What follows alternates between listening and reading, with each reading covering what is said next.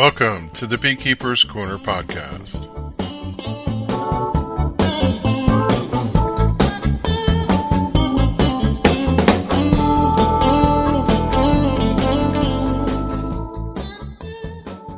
Sunday, April 18th, 2021, episode 193. Nothing in particular. I feel like today's show falls into one of those shows that squarely lands it in the hodgepodge category. I asked Sharon if she had an idea for a title for this show, and she said, "What's it about?" And I said, "Nothing in particular. It's just a random mix of topics and current events." I think these are good shows to encounter every once in a while because they kind of clear the books about what's been going on around here. My sense is some of my long-term listeners know me pretty well. And yes, that's a little weird when I meet someone for the first time. I know nothing about them, but they know me like we've been friends for years. Think about that odd dynamic for a minute. My only hope, which I think I'm confident about, is that I'm the same person in person as I am on the show, and that if you like the show, hopefully you think I'm an okay guy. After all, who doesn't want to be liked? To that point, these type of shows tend to let you in on more of the day-in-the-life aspect of what goes on around here. And I think it helps you to understand that we're just normal folk getting by just like everyone else. So to this episode's chitter-chatter, we bought an extractor. I'll tell you about the first impressions as we look to put it into service for the first time. I'm still on the quest to firm up my jelly, and I have another chapter to share. I had a Kevin moment about something I needed to get off my chest. This thing simply gives me the creeps. Speaking of jelly, my middle has got a little jiggle. I want to talk about another installment of It's Not How I Feel and my quest to get on track as COVID has killed my mojo. Roundtable number 5, a twofer. I have 2 books to recommend, and I think they go together well as a package and will explain how they complement each other. The last roundtable will revisit getting to the final stretch of cleaning and prepping equipment for the 2021 season. And if that wasn't enough, at the end of the episode, we'll talk about what's going on around here with the bees in a roundtable local hive report. It sure is a lot to get to, so what do you say? Let's get this party started. Roundtable number 1, Lyson 20 framer. It's all set up in the garage. My twin and I made the run up to Better Bee, and now we, the Englands, are proud owner of a 20-frame Lyson honey extractor. We happen to have 3 medium supers to extract, and I recently purchased boxes and boxes, thank you Raritan Valley Beekeepers Association, of 1-pound honey jars to fill with the bounty of the bees. Sharon rinsed all 240 jars and lids, and she has them sitting out to dry in anticipation of extraction on Tuesday. It's kind of a cool sight to see all those jars lined up on the dining room table, inverted and drying. Kevin moment. Honey jars, straight out of the manufacturer's sealed boxes. How about you? Do you wash them? Sharon and I had this discussion earlier and decided, as is evident by the disclosure, that it's better to be on the safe side and rinse the bottles. Anytime you buy something for a manufacturer, a lot of times they tell you to rinse them and people go, pshaw. The fact is, sometimes with different things that they manufacture, there's releasing agents and other stuff that are on the products, and yeah, I think it's safer to do it. We didn't wash them with detergent, just rinse them with good hot water and wipe them down with a lint-free cloth. We did notice that the jars, which were sitting upside down in the boxes, had a light coating of dust on the bottoms, which were towards the top, if you follow.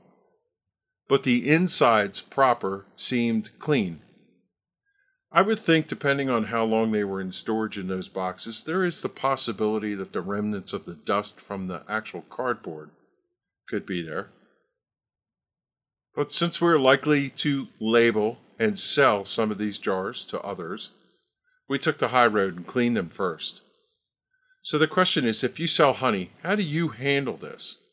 Inquiring minds want to know if you take that step or not. If you care to share, jot me a note, kevin@BKCorner.org. And thanks for that. End of Kevin moment. Coming back to the extractor, it's a thing of beauty. The device itself came screwed to a wooden crate as it came out of the shipping container when we picked it up, and I left it still screwed to that for a base.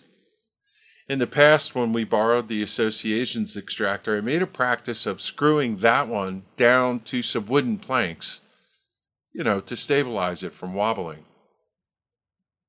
While I'm hoping the new design of the particular extractor we purchased will not wobble as much, by my way of thinking, everything's going to wobble if the frames are off kilter.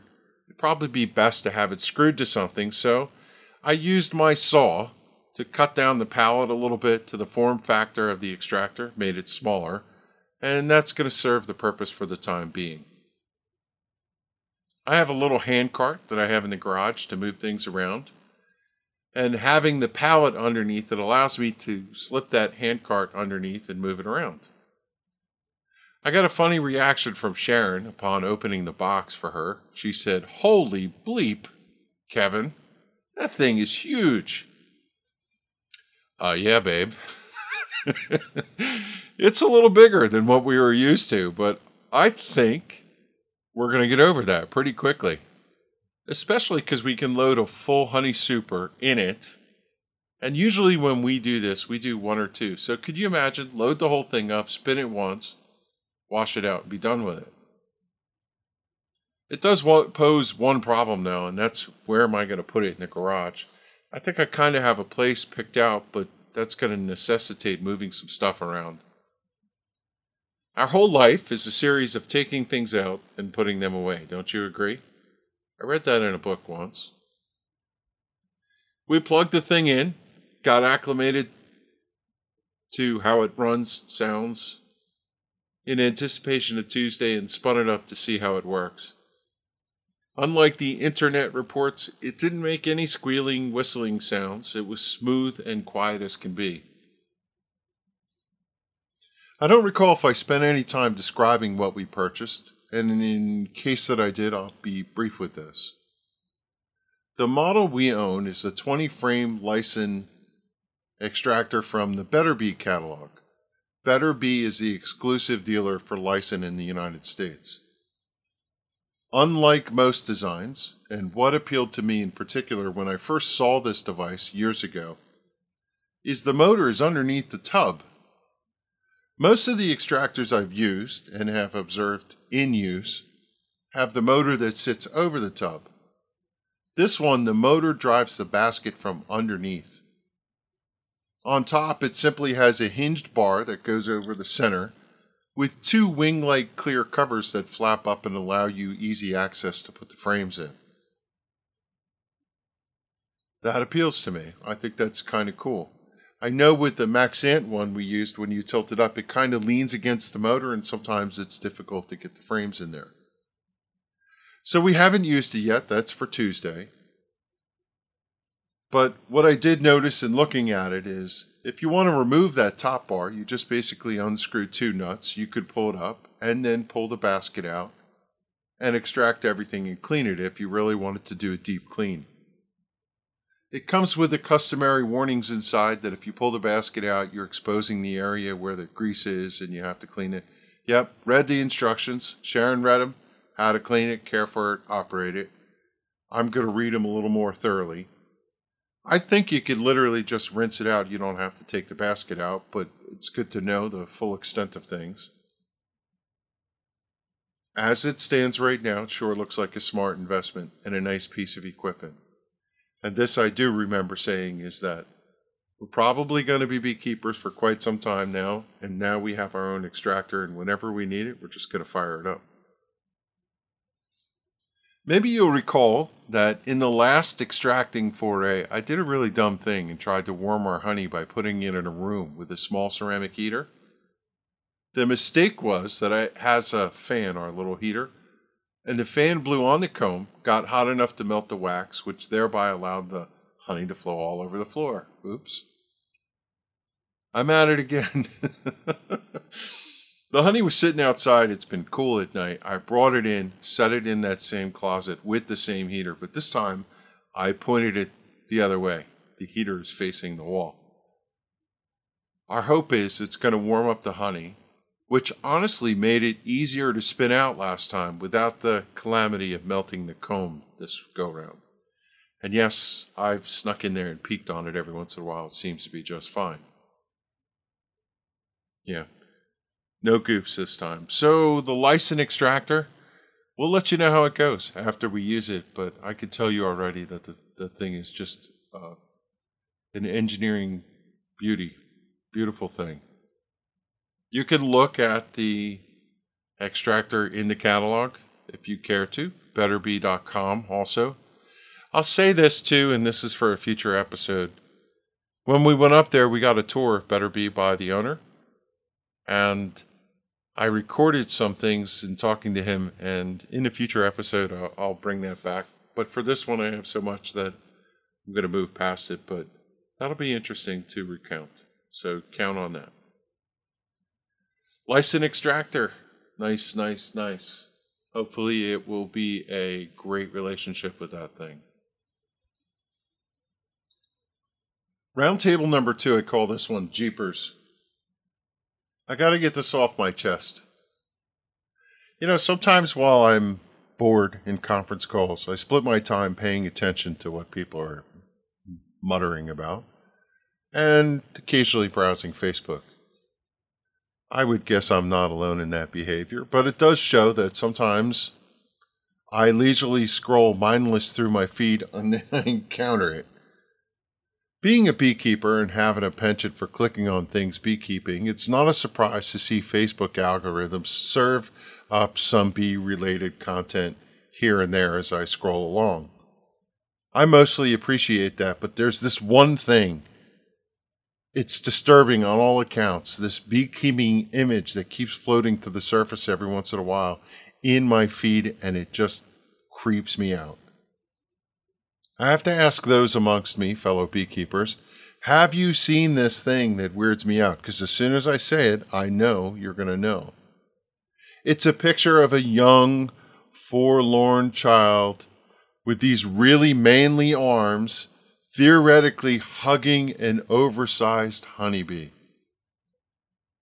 No, on all accounts. This image is disturbing and it completely misses the mark in the messaging it's attempting to convey. It's supposed to pull at all your heartstrings and make you think the youngster is cuddling the bee, holding it to his bosom, but it's all wrong. Now that I've said this, the next time you see this image, you're going to look at it with a more discerning eye. Not only is it creepy that he's holding on to a stinging insect, you know, in an Alfred Hitchcock Birds kind of way, but what's with the giant nuclear mutant bee? What's the deal with that? And what's with the grip of the kid?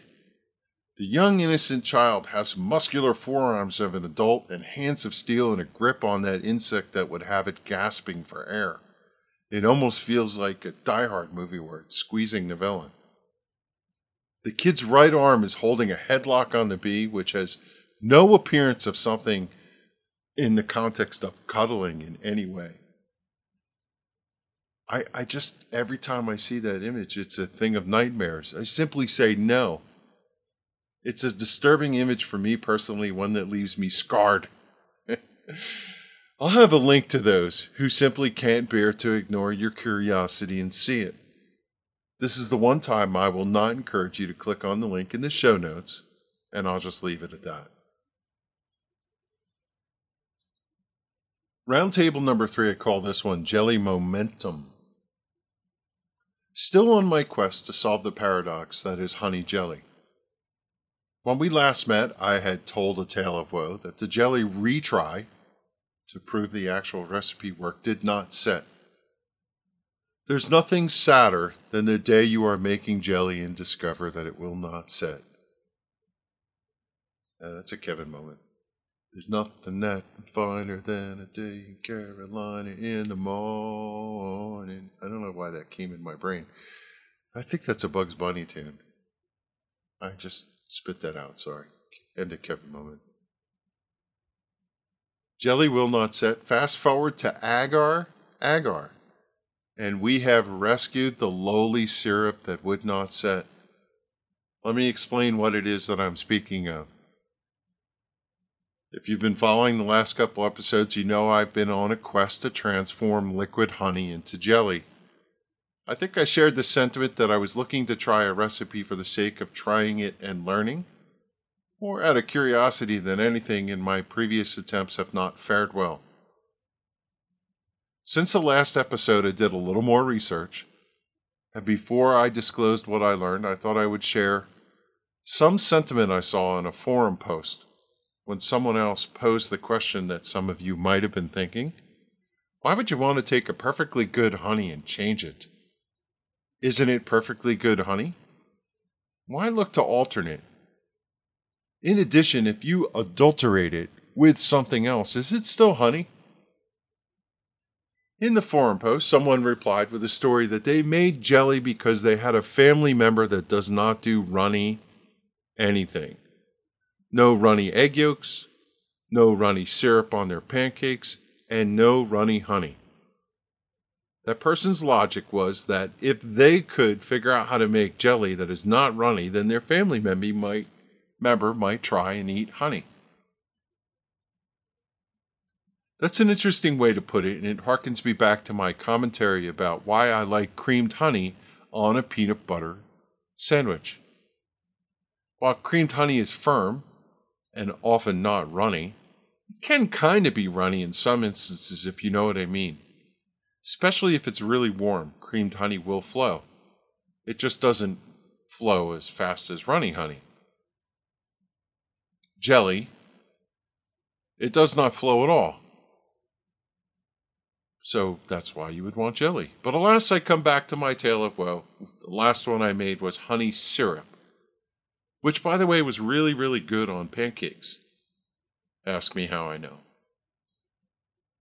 In my research to solve the problem, I learned that agar, spelled A-G-A-R, is like pectin, but not the conventional pectin. But it has all the ability of conventional pectin in a vegan kind of way. And I might add, to make something gel, apparently not much of it is needed. Agar is a derivative of seaweed. It comes in a powder, just like conventional pectin, and you simply stir it in, heat it up for a minute or so to activate it, and then the mixture cools and it gels.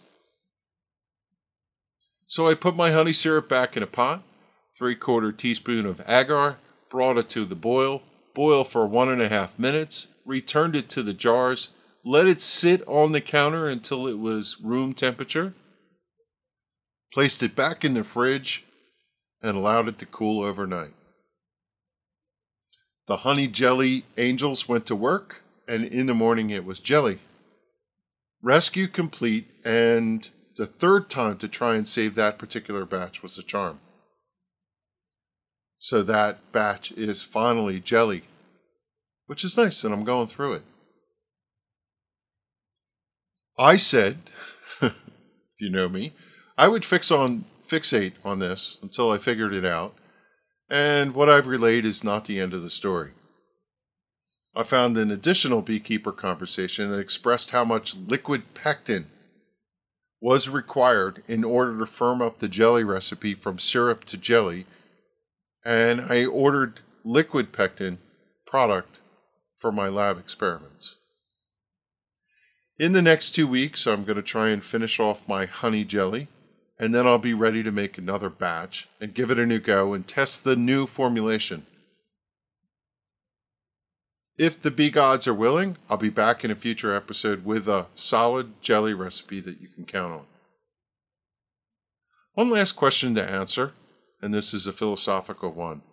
If you use honey to make jelly, after you're done, is it honey anymore? How about that? That might bake your noodle, huh? To me, I think I have the answer. It's no longer honey, it's jelly. While honey is the main ingredient, we do not call jelly made with sugar, sugar jelly. I'm thinking once we add pectin to it, it's jelly, and honey is relegated to an ingredient. But it does make you stop and think, though, doesn't it? The quest for honey jelly is going strong. Stay with me, everybody. We'll get there. Roundtable number 4, I call this one a fine pear. I mentioned in my last show that I recently finished an audiobook version of Bees in America, How the Honeybee Shaped the Nation by Tammy Horn Potter.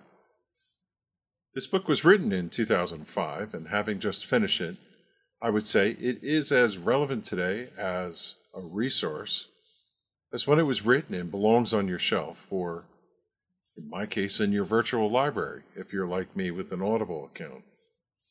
I cannot help but think that this book works in harmony with another book in my virtual library, The Beekeeper's Lament, How One Man and 500 Million Honeybees Helped Feed America by Hannah Nordhaus. Horn Potter's book takes you through a thorough and comprehensive journey of how honeybees literally helped shape our nation. One of my bigger takeaways was how instrumental the bee industry was in our nation, and there's evidence aplenty as you work through how our nation was formed and even to current times. You hear different things in passing as a beekeeper. Bees were brought in by colonists, but most of what you hear and learn in passing in training courses and people talking are sound bites. And for me personally, I always felt empty. I wanted to have, and now I have, an in-depth understanding of how it all played out, how it all related. I'm a junkie for this kind of stuff, and I pretty much listened through the entire book in a few sittings. And honestly, I'm pretty sure it's a book that I'll go back to in time and get even more, picking up on some things that did not resonate. That's a Kevin moment. I find that when I'm listening to an audiobook, there are times when my mind wanders. Unlike a real book that you're holding in your hand when you kind of pause and stop for a second, an audiobook carries on while your mind is processing something you heard. There are times when I listen to a book for the second time and pick up on the things that I missed in the first go-round. That's what I meant by that end of Kevin moment. The book was enjoyable, and there were little asides that I won't dwell on, but I'll share that I appreciated all the different nuances. Things like how women played an important role along the way, and some of the interactions between the prominent figures that we know to be the father of beekeeping, like Langstroth and the other people that influenced him and such. The book mostly follows a timeline, so it was cool to see how all of the activities led to what is the modern approach that we have now. If one can appreciate the full history of beekeeping in the United States, then you'll also like the Beekeeper's Lament book. The byline for Nordhaus's book states, "This book outlines the industrial-scale commercial beekeeping industry and provides the modern period of events that shaped how large-scale beekeeping is done." That book primarily follows the story of John Miller, who in his own right is an institution. As the first book chronicles the history back to before colonial times, this one takes a relatively modern approach, spending a lot of time on the period when CCD came to prominence and exploring the behind-the-scenes operations of a modern commercial beekeeping outfit. Again, as beekeepers, you may or may not have ever been exposed or learned about those things in the scale that you're going to hear. But you certainly can gain an appreciation for it, and as beekeepers, you're going to connect with the content so much more than someone who simply bought the book out of curiosity, because these books are somewhat marketed to the general public like Get an Insider's View of Beekeeping. So you have an inside scoop, so to speak. Now, my one comment about the Lament book on Audible is tied to the narrator, not the content of the book. I love and dislike her all at the same time. She does an admirable job at narrating the book and the subject matter, but sometimes she talks so fast that I literally had to rewind her. I rewind here and there and listen again to understand what she said. The narration moves really fast, and contrary to tips about listening to a book at 1.2 speed to make it go by faster, perhaps this is the first book that I might encounter that would say, you could be advantageous to slow it down below the real speed. Now, I haven't listened to that book in a while, but my reminisce about it is that's what I remember, how fast she read. To the point of picking up things, though, I did listen to that book twice, simply because I thought it was so fascinating. So 2 books to consider for your library, and if you ever wanted a bigger understanding of how things work, honey hunters, moving bees out west, massive pollination contracts, all peppered with the ins and outs of keeping bees, do consider either one or actually both of these books. Kevin moment. 2 things just popped into my head. If it's not evident, my brain searches for things to ensure I don't leave stuff out later. And then I'll be kicking myself, thinking to myself, you could have shared this one thing or another while you were talking about that subject and you're never going to come back to it. So I always try to pause at the end and think, is there anything else I'm missing? The first is John Miller, the subject of the Lament book. I had breakfast with him one morning. It was in the days prior to actually reading the book. I was sitting at a table all alone at one of the conferences eating an omelet, and this gentleman ambled up and asked if he could join me. We shared amicable greetings, and he seemed relieved to partake in a quiet breakfast and simply have a chat with another beekeeper with no fanfare. He asked me where I was from, and, as customary, I gave him a little background. And when it turned to him, he said who he was, and me being me, studied as I am because of my bee obsession, I knew who he was. I just politely made conversational chit-chat with him, not fussing over anything, and as such, he was approachable and shared a few stories and some sentiment about the industry, and then we parted ways. I think if I had fawned over him, it would have wrecked his whole morning. It was kind of cool that we just hung out like 2 beekeepers sitting at a breakfast bar. Secondly, this is for Paul and Tracy. I listened to the last Hive Jive podcast out of England, and it so happens that Paul stated that they were looking to establish a unique kind of feature where they could share some coverage of beekeeping books. Paul, buddy, this was serendipity. I promise you it was not a plot to surreptitiously muscle in on the idea. In fact, I had planned this before I listened to your latest episode, and you can be trust assured that I have no plans to get here anytime soon, meaning the book thing. As an aside, it's good to hear you guys back behind the microphone, and everyone, take the time to subscribe to their show. It's one of my favorites, and I always listen as soon as they put out an episode. End of Kevin moment. I'll have the names of the books I mentioned in the show notes in case you didn't get a chance to jot them down. Look for show 193. Roundtable number 5, I call this one See It Jiggle. This is a story about the current state of my middle. I'm sweet and I have a little jiggle. I find it ironic that I'm going to talk about my soft middle after talking about jelly, but I digress. Actually, it's about coming back to something I covered in a past episode where I lamented about it's not how I feel. I'm there again. I'm missing going to the gym, and I suppose I'm not different when I think about the doldrums of COVID life. I will admit that I feel a bit off my game at times, sort of overriding funk. But it's not how I feel, it's more of a physical thing. It's not about having a bad mental image about oneself and asking to take care of that. It's more about the core capability to do the basic activities in life without the risk of injury. If you are new to beekeeping, or perhaps this can serve as a reminder, beekeeping, the act of keeping bees, will require physical exertion. Bending, moving, lifting, reaching, pulling, digging, sweating, repetitive motions. Bop it.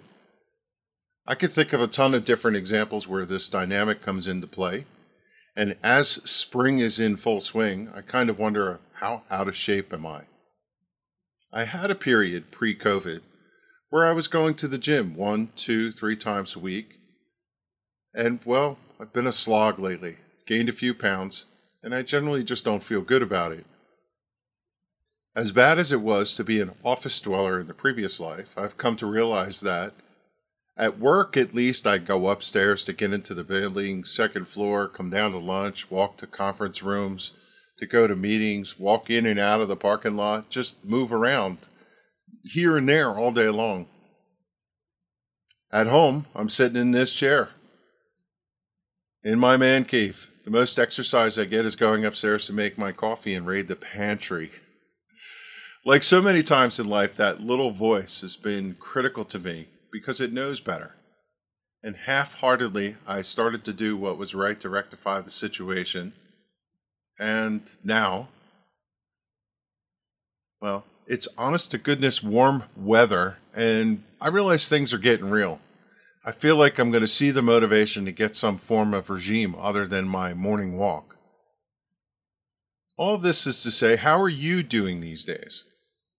I guess I'm speaking to any of you out there that find yourself in the same place, perhaps, and care to join me in conquering the climb. My plan starts with an odd tactic first: stretching. I feel like I need to get some flexibility in place. I don't want to do any high-intensity stuff. By that I mean calisthenics, which they call HIIT, H-I-I-T these days. I just want to have a little stretch in my step. As beekeepers, I'm coming back to, we underestimate how much we do. We lean over, we lift, we twist, we push, we scrape, we move frames out, hold them out at arm's length. And in simple life, the exercises that some of the trainers do that you find on YouTube, they don't work. They remind me of the comedian John Pinette. I tried yoga once. I love the idea of it. Yoga. It's a mind-body experience. But there's no beginner's yoga. Basically, bend over, take your head, stick it up your... I can't do that. They said, do what you can, John. I couldn't do that either, so I left. Give me a sit-up. I say, oh, nay, nay. Sit-ups, push-ups, pull-ups. I do downs. I don't do ups. Ups defy gravity.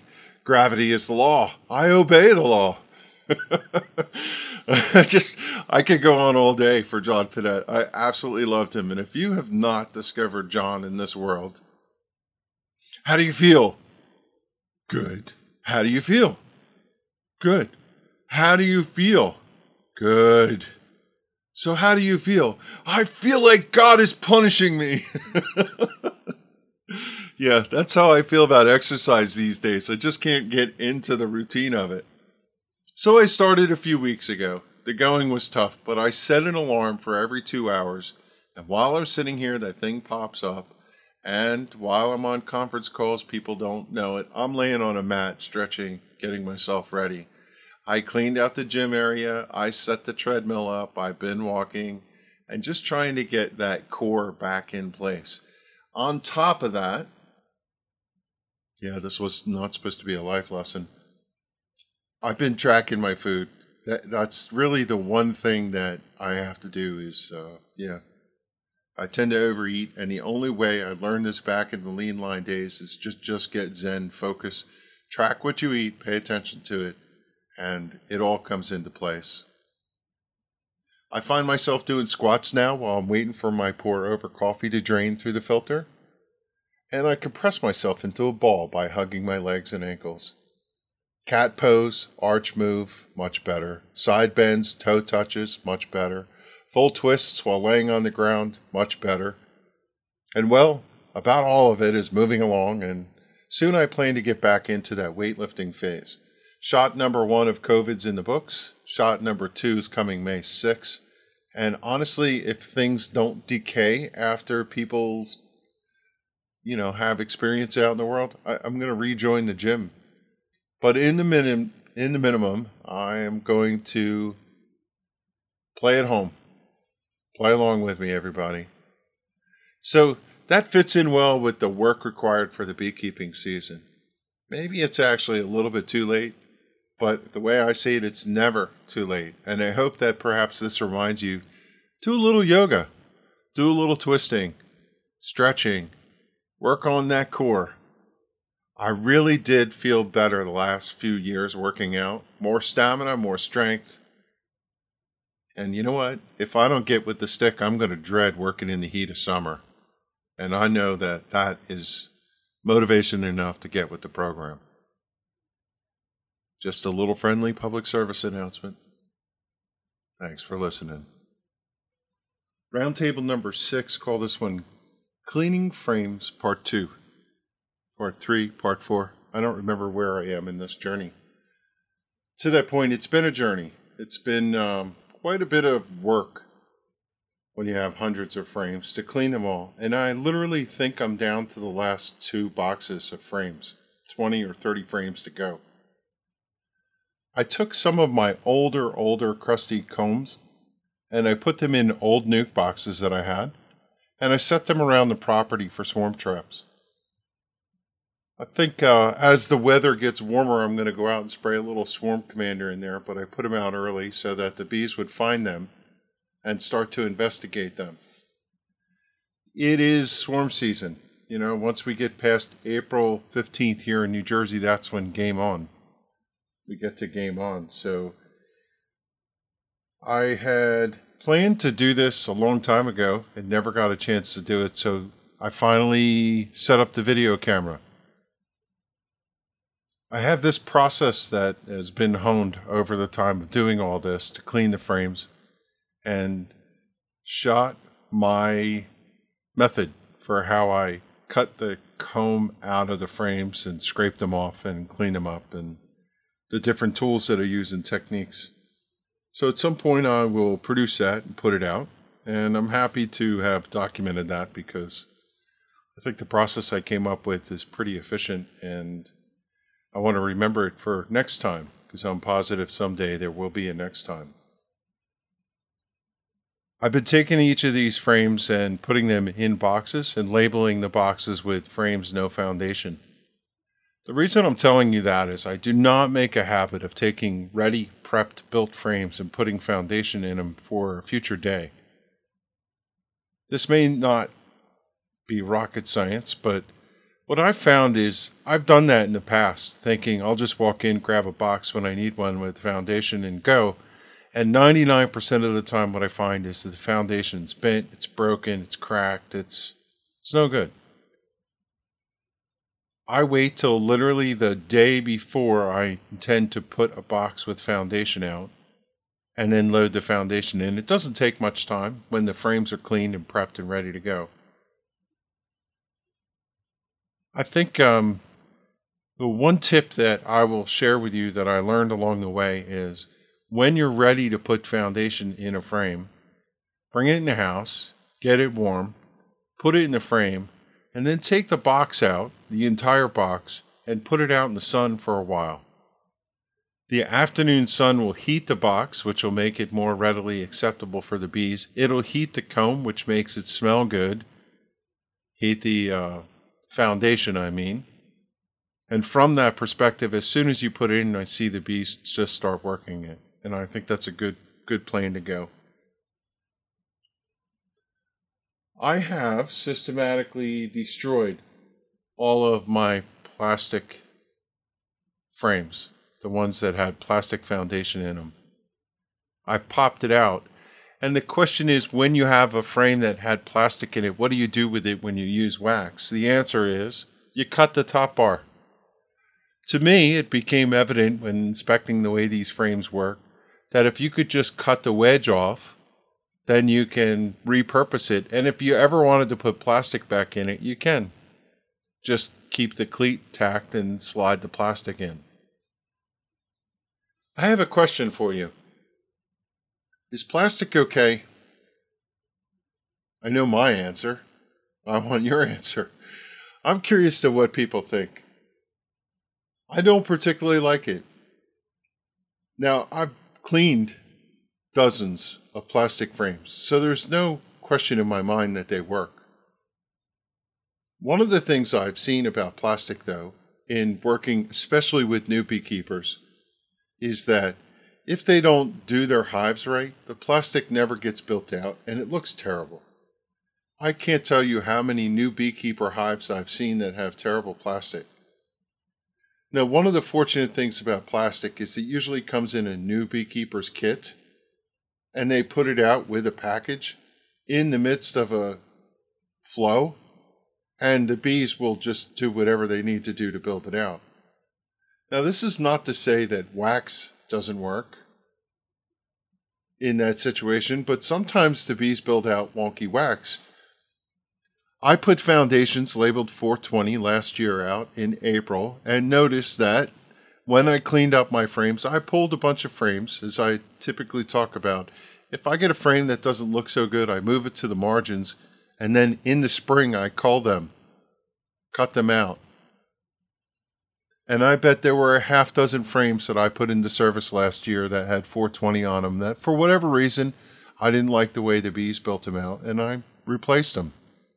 So I know for a fact that wax foundation is not pristine and perfect every single time you put it in.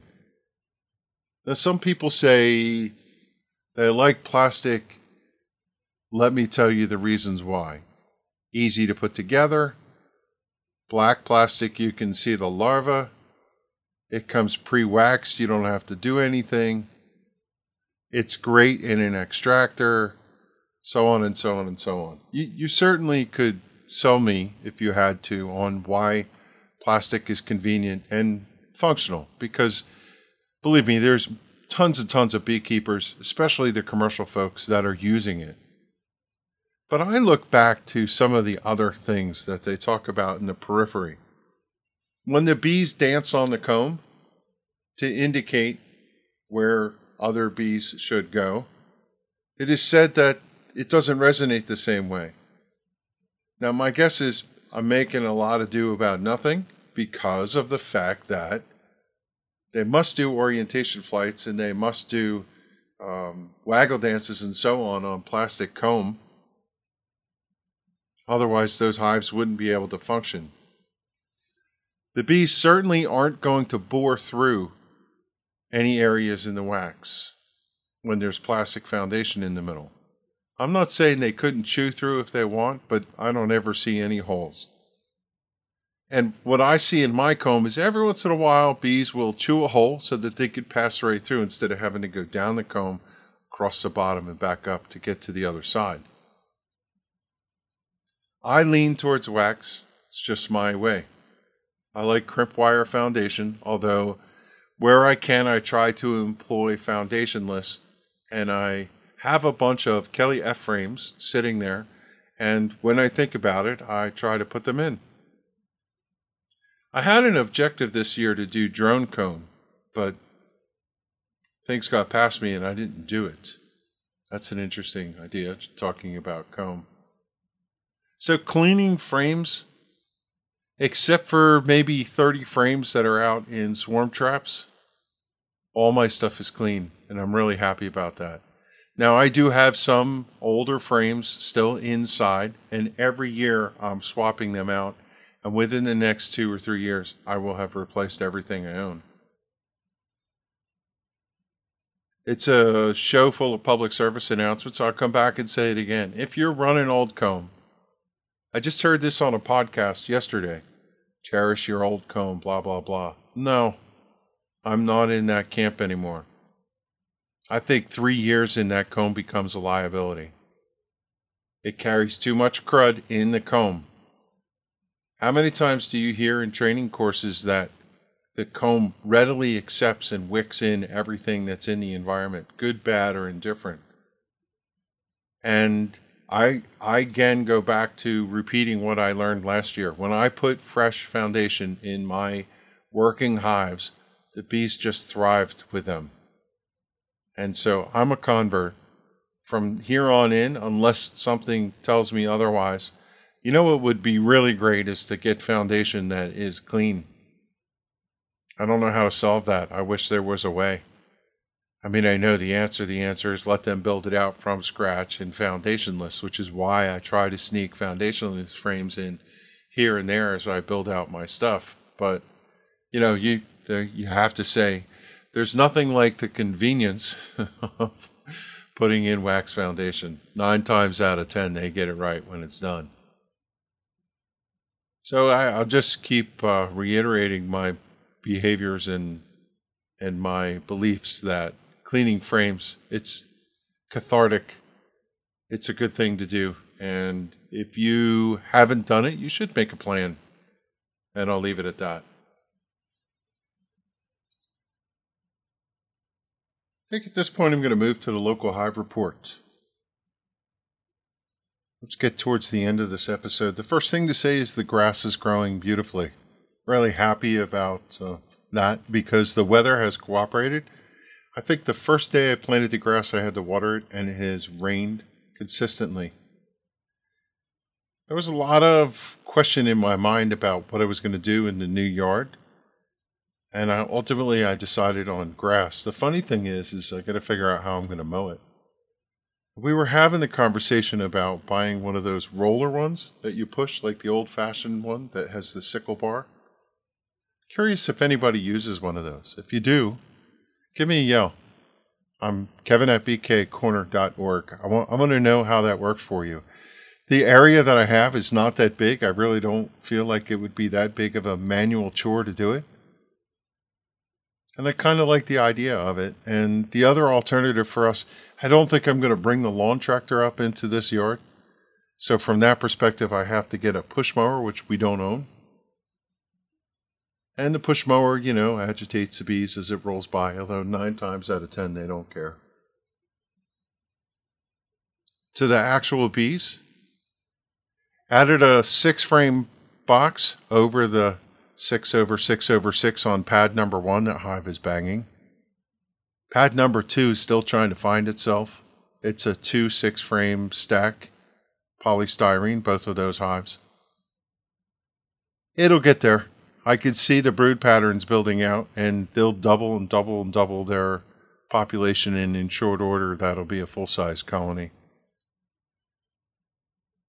The 6x6x6x6 4-stack that was on pad 3, now sitting in the 10-frame poly hive. That hive is flying like crazy. It has to be either number 2 or number 3 strongest hive in the yard. I didn't peek in it. I'll probably peek in it this weekend if the weather allows. But my expectation is that hive is right where it needs to be and is growing in leaps and bounds. And looking at pad number 4, which is the cedar hive, it's okay. It's kind of like the hive on pad number 2. They'll build 1 or 2 more generations and then it'll be off to the races. I'm going to stop here and talk about 2 and 4, thinking it would be nice if they were bigger colonies at this juncture. However, because I want to do queen rearing, I'd like to get to a point where some of those colonies are really at their peak of population of building new bees. And at the time, which I think is going to be mid-May, both of these hives are going to fall into that category. So they make good candidates to do queen rearing with because they'll have large populations of really new bees. And they'll have a forager workforce that'll be going out in droves and bringing back lots of resources. So that's what I'm thinking about those 2 hives. If I come back to my theory about the supreme hive and not being a good thing, 5 qualifies for that. Pad 5 is the all-medium hive. Hive is just berserk. Crazy. I went out there the other night, 6 p.m. at night, and pulled the split from it. Bob Kloss came over and I was able to pull a box out and give him a box to take home. And I needed to do a split from that hive. 6 o'clock at night, none of the other bees were flying. It was kind of cool. They were not very happy when we pulled it, and the hive was bearding. That's how much activity is going on. When we went through the top medium of a 4-box stack, every side was a 3. I usually rate the bees as a 1, 2, or 3 in the population. Far side, near side, 10 frames, a 3. Couldn't put more bees in there. Brood all the way through it. And on one frame there was a queen cell that was on the verge of being capped.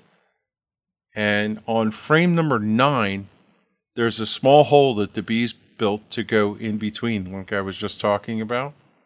And they built a queen cell in there, and it was absolutely gorgeous. And it was capped.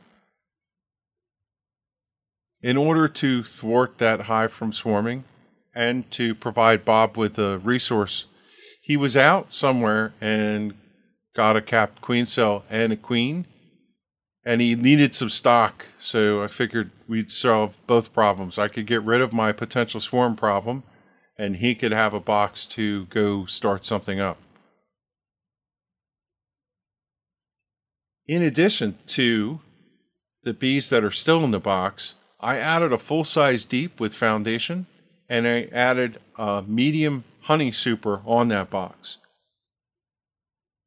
So, yeah, the thing is just loaded with population. When I went out and checked it, it still has the most bees probably in the yard. Moving to the next hive, which is the top bar hive, I did it. I achieved that milestone. I put the honey boxes on there. That hive is the second strongest hive in the yard. The thing is just flying like crazy, and I suspect that they're going to build a lot of honey. So I've said this over and over again, so I won't belabor the point. It's a Langstroth top bar. I built it custom. It's using Kelly F frame, and the bees can pass through the top bar. So it's really not a top bar. It's like a long lang, but it has V-shaped sides. But it will take 2 medium honey supers on top, and they're packing it full. I did not look in the Layens hive. My biggest concern for the Layens hive is that the population could build big enough to thwart anything that could possibly get in there, like wax moths when the weather turns warm. I think they'll get there, but it's going to be a neck-and-neck race for that. So as far as the bee yard goes, everything's honky-dory, happy. My next quest after I finish my frame cleanup is to start prepping for my queen rearing. In the last couple of seasons, Bob Kloss and I tag teamed. I'm pretty confident we're going to do that again. And I've been going to Bob's, and he's been building the cell builders and such. I haven't done that yet. This year I'm going to do it in my own yard. So we're going to graft queens at his place, but I'm going to try and use my cartridge at my house, which means I got to figure out how to do a cell builder, cell finisher situation. It's good for me. I'm going to learn how to do it, and I could continue my quest to understand the Nyko device, which ultimately I plan to write a book and expose the methods, hopefully for beginners on that. So a couple years that'll take to get sorted out. Maybe in the next couple weeks we'll get a couple swarm calls. So that leads me to believe that I need to put together some hive equipment just in case.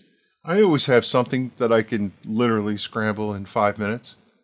But I've lost track of where my vacuum is, and I should probably make sure I know where my swarm pole with the capture device and all of that stuff is, because I see reports on the internet already that in places around New Jersey, no surprise, April 15th, when the trees are in full bloom, that swarm season is upon us.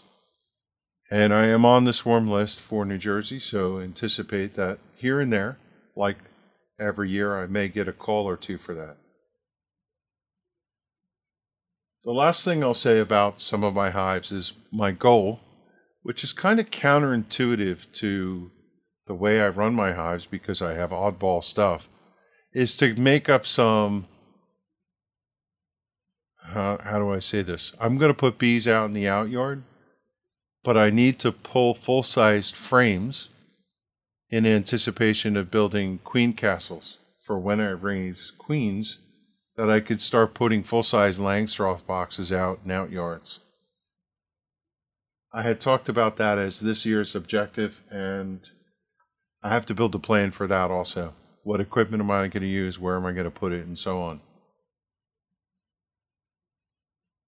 It's a busy period. Always is in spring if you're a beekeeper. These are the things you get yourself wrapped around the axle. And I allow myself a little leeway to make all these plans and work towards all of them, but try to execute them well. And if things don't allow the time, then I let them fall by the wayside. It depends on what has critical mass and momentum and what things, I tend to operate to my priorities. I set more ambitions than what I can achieve. And then if I achieve half of them or more, I've actually done pretty well. So, I always, in these spring episodes, talk about the 85 things I'm going to do. And if you followed me, most of the time, I get a lot of them done. I don't get them all done. I was thinking about something the other day that I didn't get finished, but, my Warre hive is sitting in there, and that's the one I want to put a swarm in. So I haven't forgotten about that. There's a couple other hives that I'd like to put together. So, yep, no rest for the weary. Local hive report. Oh, one last thing. I'm going to head to Keith's and split his hive for him.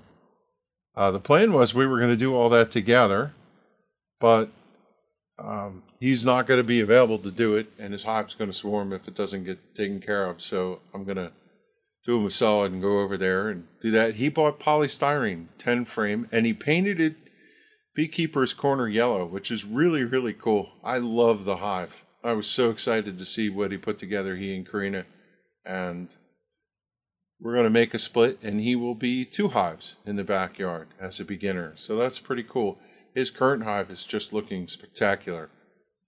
We went over recently and put another honey super on it to just give them more room so they wouldn't be so crowded. But I'm not going to be surprised if I get over there on Tuesday and find queen cells in that. Okay, now, local hive report, check. Everything's good here. I think that's the things I had to present in no particular order. So let me close out the episode with a quick comment. Among the 80,000 things I'm always doing, as I was just talking about, I created a merchandising store recently. Test drove some of the merchandise, ordered a couple samples. I see some changes I want to make, but overall I think the materials that the Teespring store, that's the vendor I chose, were really well suited. The designs are great, and I'm pretty excited to announce that probably in the next episode I'll give you the URL. I'm trying to get it working. That's why I'm not announcing it now. Otherwise, I'd let you go poke around. T-shirts, mugs, decals, maybe a couple other things. As far as the markup goes on those, you have an opportunity to do 10, 20, whatever. I think I added $1 to cost. I don't really care to make money on them. I just wanted to finally offer the opportunity for somebody if they were so inclined to wear a Beekeeper's Corner t-shirt. So in the next episode or two, I will announce it, and I'm hoping that if you're so inclined, you go out and order yourself a t-shirt. I've been talking about this for eons now, and I'm happy to say that I'm really happy with, I'm literally wearing one of the shirts right now, and I'm pretty excited to have that. So check it out. I will be teaching at the Raritan Valley beginner's course coming up, and there's a bunch of other stuff going on. But other than that, there's really not much more to share. So, like our beloved bees, when beekeepers go together, we can accomplish great things. Thanks for listening, everyone, and be well.